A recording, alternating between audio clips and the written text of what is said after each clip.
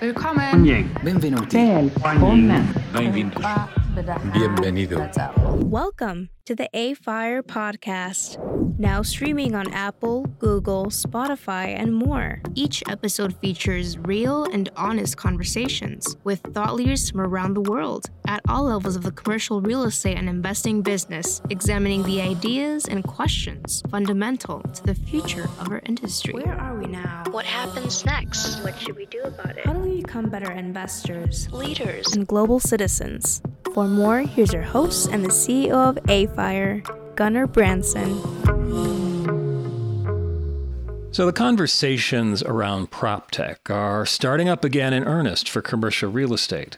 PropTech, of course, it never went away, but we were focused on a few other things over the last few years. And meanwhile, more than $50 billion has been invested in PropTech just in the last 2 years, which means that we have to talk about it again. I'm glad, therefore, to be able to speak today with Steve Weichel. He's the head of industry relations and commercial real estate tech lead at the Real Estate Innovation Lab at MIT. So welcome, Steve, to the A-Fire podcast. I am very glad to be here. Thank you. So looking across this, and I think I'm going to just start very broadly here. Looking across, there are hundreds and thousands of new businesses that are coming up in what is called PropTech. But what are some of those technologies and businesses in particular that we should be paying attention to? That's a big question to start with.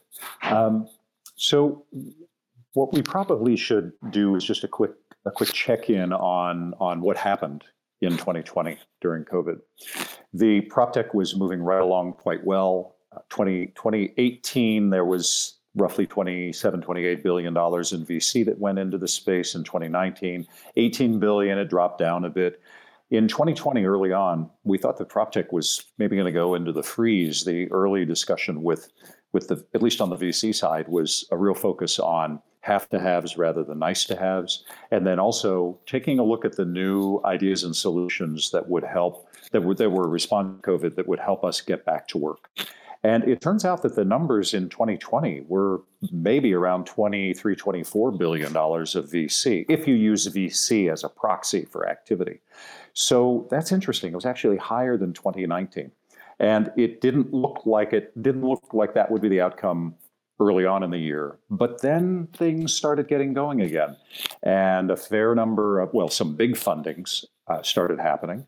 And then we started to see the SPAC activity, which we can talk about if you'd like to a little later.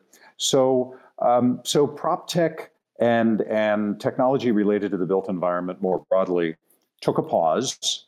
There was a lot of dry powder waiting on the sidelines to decide where to invest, what to invest in. And a lot of companies were created during that time. So it ended up being a very productive year, 2020, despite the situation with COVID, and not to discount the human tragedy that happened. But in the PropTech world, there was a lot of activity. A lot of people are calling COVID an accelerant. And it sounds like what you're saying is that's absolutely the case in your space as well, or it isn't? I think that's a good point, that many of the trends that we were observing at the Center for Real Estate prior to COVID got accelerated. So if a few of the things that you and I have talked about, or that other people have heard me talk about, this idea of the fracking of real estate, the reconfiguration of real estate, optimization of real estate, kind of a neo-mixed use, the convergence of the uses, that was going on anyway, where we were seeing co-working in former retail space. We were seeing residential close to health clubs with Lifetime Fitness, which also have a health center inside, which also have co-working. So you had those kind of, that mashup of uses that was happening. But now COVID has accelerated that. It's all enabled by technology. And there are some startups that are stepping to help enable that and to make it go faster and more smoothly. So that trend, that kind of fracking trend, was going on. And then the automation of real estate, the kind of what we refer to as fully autonomous real estate, whether it be robotics or sensors, touchless everything as a result of COVID. And then the last thing would be the intense focus on data and using data to understand what's really going on. That was happening prior to COVID, And now it's really been accelerated. It does feel that way. And a lot of the stories that I'm hearing from investors support that. But, for the most part, except for those investors that are saying, hey, get me touchless or get me a complete digital interface for all my residents in an apartment building so that I never even have to see them. And I'm surprised at the amount of owners and operators that are able to do that now.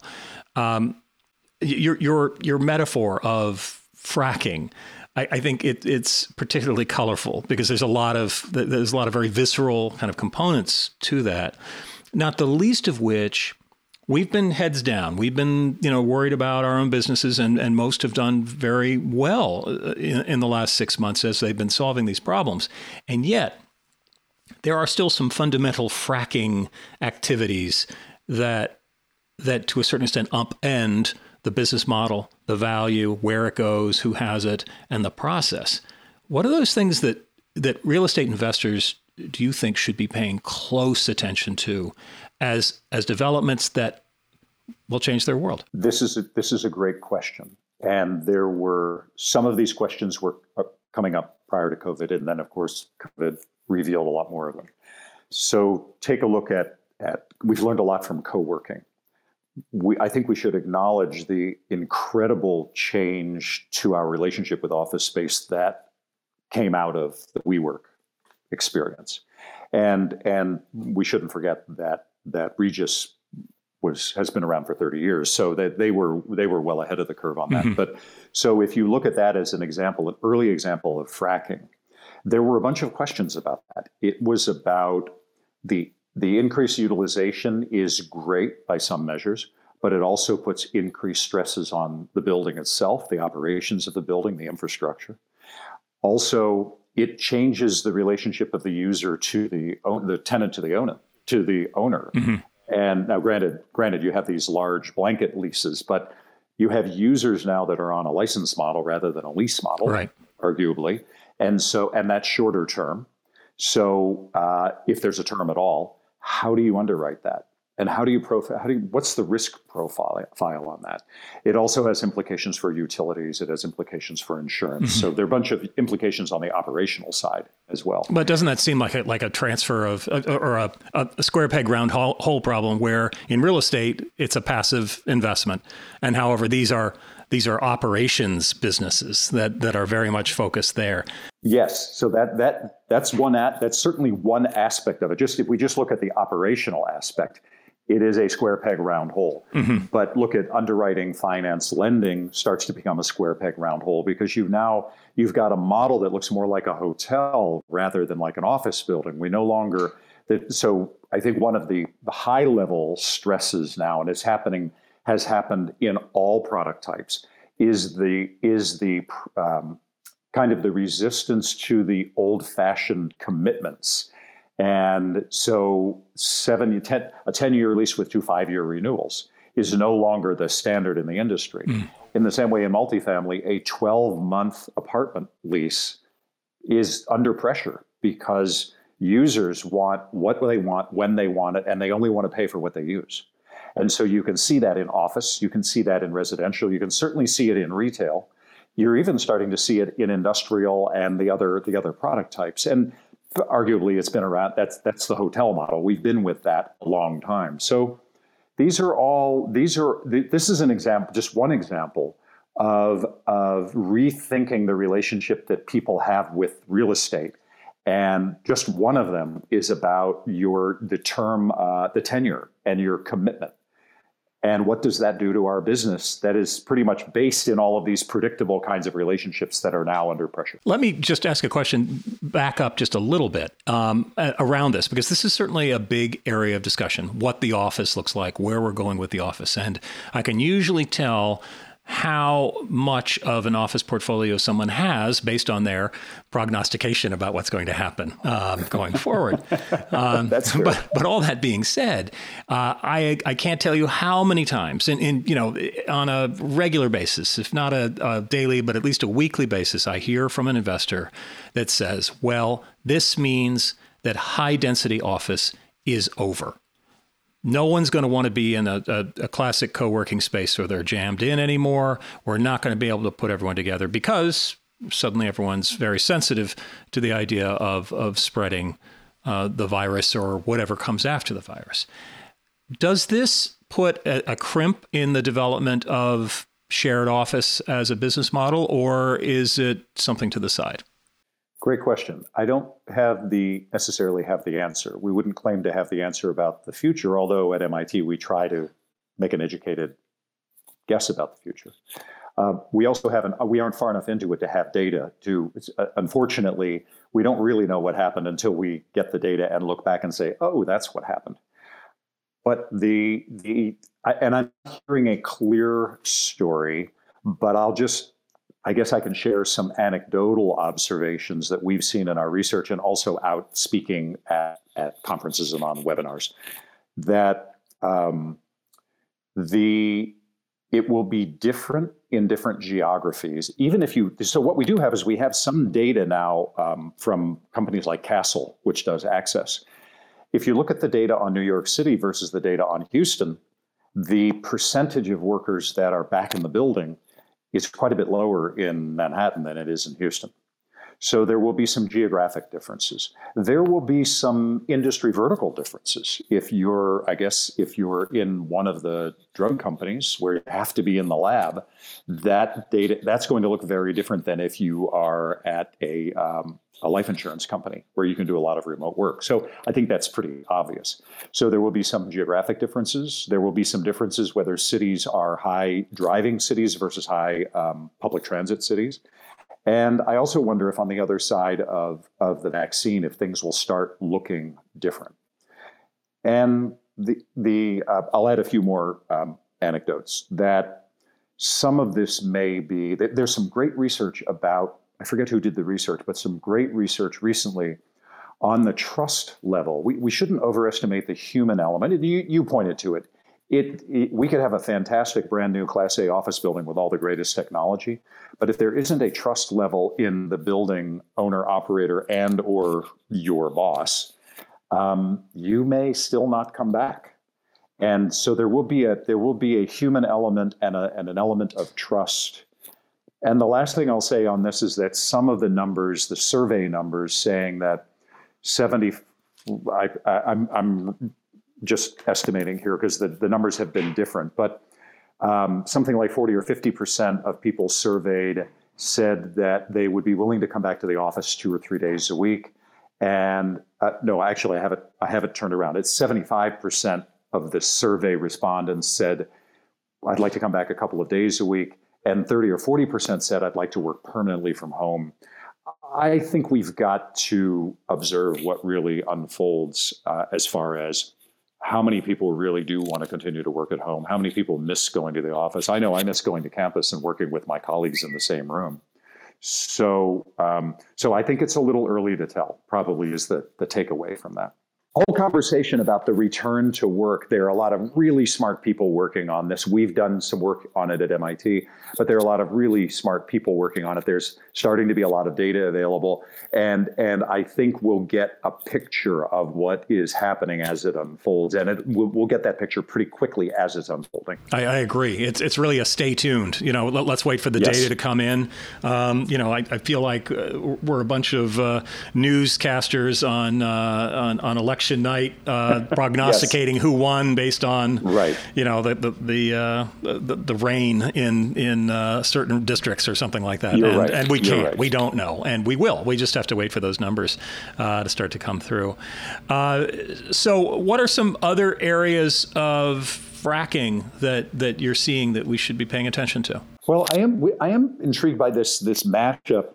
People are really starting to think, owners and developers are really starting to think through this. So you see the headlines I think there's a headline in the Wall Street Journal that hotels may be the new co-working. And, it's a good attention grabbing headline, but think of it. You've got hotels that are, many of them are struggling or unoccupied or shut down. But what about people who really, they can't go back to the office yet, but they have either it's uncomfortable or unworkable for them to continue working at their dining room table. And so there you can have a private office in a clean, kind of not terribly dense building. And maybe you have an office to go to, and it's sort of like a co-working scenario. I forget the name of the operator that just cut a deal with one of the hotels in New York to do exactly that. So that's something we might not have considered before. Then industrial and distribution and fulfillment in micro environments, pop-up micro last block distribution. There's some startups playing in empty retail storefronts, in underoccupied or unoccupied B and C class buildings. Could we take some of these historic B and C class properties and start using them for storage and or fulfillment? Because that's a struggle for that one area of activity in the economy that has exploded, which is getting our Amazon boxes to our front door. And so lots of rethinking on the existing assets that we have, because we don't have time to build new assets for this stuff. But there are a whole bunch of empty ones, underutilized ones. Can we do micro distribution in those environments? And that's very interesting. Will it become an asset class of its own? I don't know. I don't know what the total addressable market is for something like pop-up micro distribution, and whether they'll even own the real estate. I don't know yet. But those are a couple of areas that area of the convergence of uses is, I think, very interesting. Those are both areas that don't sound like they extend the leases.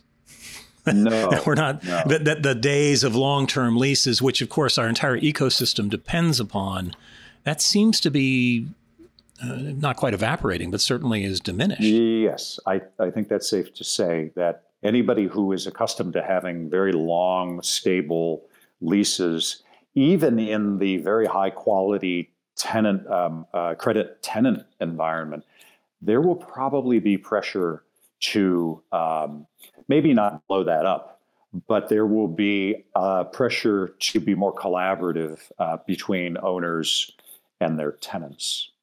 What about the kind of elimination of, and it's somewhat related, the elimination or the diminishment of transaction friction?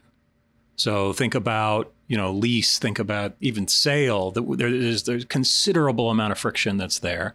And there was a headline recently in terms of Zillow, the residential kind of listing service online, now offering or claiming that they're offering to buy someone's house based on their valuation on Zillow. On their Zestimate. Their Zestimate. Thank you. Yes. Which it was always a bit suspect, but it's gotten better and better because the AI and the data and is getting so much, I hesitate to say smarter because they really don't think, but it's getting more accurate. So this is a great question. We could have added this to your early, we were putting together a list of big trends. This is an area where so many startups are playing.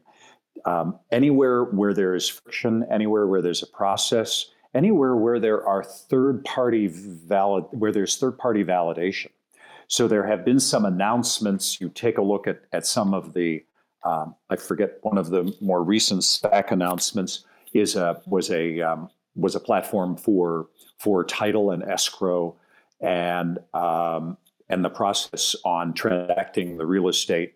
And then you have the insurance piece of it. So on the investment side, lots of companies trying to make that process more transparent, cleaner, less friction,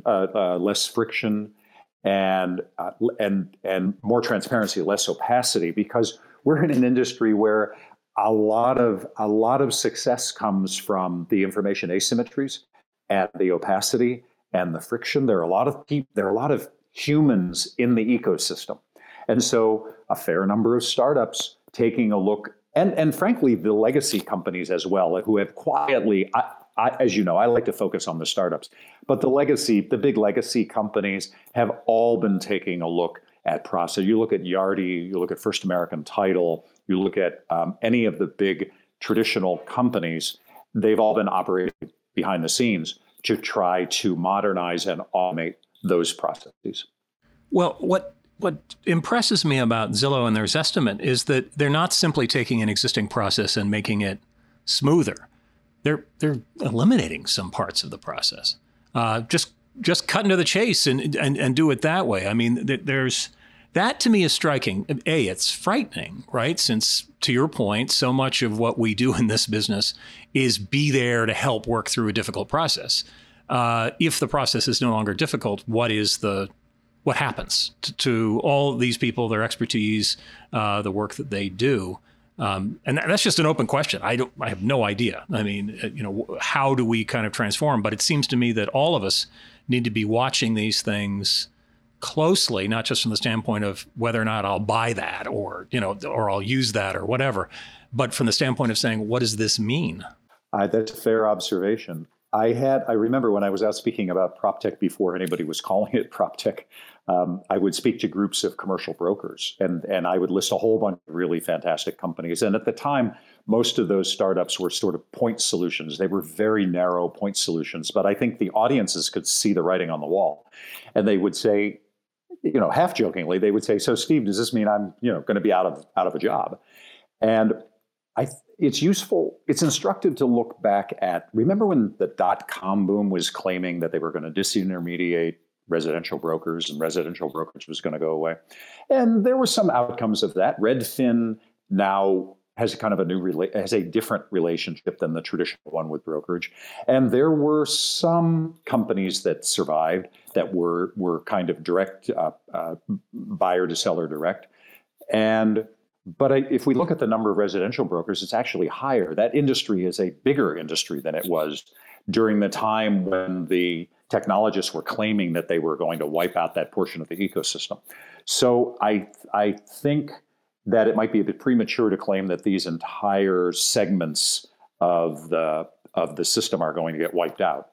That said, we also know that brokers will become more consultative, for lack of a better word. The great thing about technology is that the mundane, boring, repetitive things that were low or no margin that we all had to do in our respective area of the industry, those will probably get automated so that we can then focus on the part that the machines don't do as well, which is the creativity and the thinking, the rational thinking that goes on behind, as we know, any transaction in real estate, whether it's development or buying or selling or designing. So I think it's premature. It's good to worry about it, and it's good to stay nimble. But I don't think that there are going to be large swaths, at least in the near future, for in real estate that are going to get replaced. That's nice to hear. But at the same time, one of the things from your residential broker model that I think we need to pay attention to, yes, there's more brokers, but there's also tighter fees that they're not able to charge as much as they did 10 years ago. And the ones that there's a bifurcation. So you've got the brokers that are very good, that are very value add, that know how to get the right clients, et cetera, that are doing all the things that you're suggesting, we need to do as tech takes over. And then there's everyone else. So I think there's some nuances to that we may or may not like going forward. Yes, I think that's fair to say. It will not be without some pain during the transition. Whenever there's a technology or an innovation transition, a tipping point, a major change in the landscape, there are always going to be, I hesitate to call them winners and losers, but there will certainly be some pain in the adoption. It's my understanding some of the numbers on, yes, we have many more residential brokers, but also some of the numbers are that the average income on those brokers is fairly low. And I haven't seen the comparison of how it was prior to the .com boom versus after the .com boom. But I suspect to your point, there's downward pressure on commissions. There's downward pressure on margins in all areas of real estate, not just in brokerage. So there will have to be a move toward more velocity, more volume in order to make it up. Mm-hmm. Well, and just think about what happened to the bond market when it reduced its friction, say 100 years ago. The margins went down. I mean, that's what comes along with that. Margins went down, and even in brokerage, going to zero cost trades in brokerage. Oh yeah. But Fidelity apparently just hit it out of the park in there. They announced earnings just recently. And apparently it was their best year ever. I don't know what the specific metrics are in the in the money business to understand is that number a good number, or is it just a big number, which is two different things. Yeah, absolutely. But I think the industry will uncover different ways to add value and find margin elsewhere. One wonders, when do they get to the point of paying the investor a commission for trade? I mean, it's the direction it's been going. It's a competitive direction. Well, you're right. You're right. If you think your customers provide a certain strategic, whether it's your personal data or something like that, would you pay somebody to invest in your fund rather than have them give you a commission to invest in your fund? I don't know the answer to that question, but that's a good point. Here's one that came up in a conversation. Given that everybody's working at home at their dining room table, should that be part of a company's corporate real estate portfolio, and should the company be paying for the square footage in my living room? Right. A little provocative, yeah, right? A little absolutely. provocative. Absolutely. And to some extent they are, because they're subsidizing new furniture and better equipment and better internet access. So in a way, that was out of necessity was going to happen. But could somebody make the argument, hey, you're using 100 square feet in my living room, I would like to get compensated for that? Yeah, it's an interesting idea. and then the taxes get all sorts of interesting. So we keep a lot of accountants employed as we try to figure out. That's for a separate conversation. We're going to take a break right now and continue this conversation in part 2, where we will discuss taxes, blockchain, dangers, and opportunities.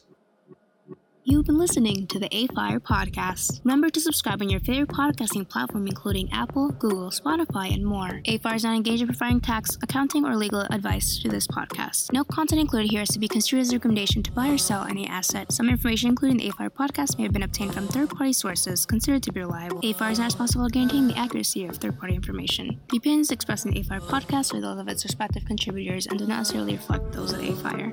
To learn more about the A-Fire podcast, including underwriting and guest opportunities, visit afire.org/podcast.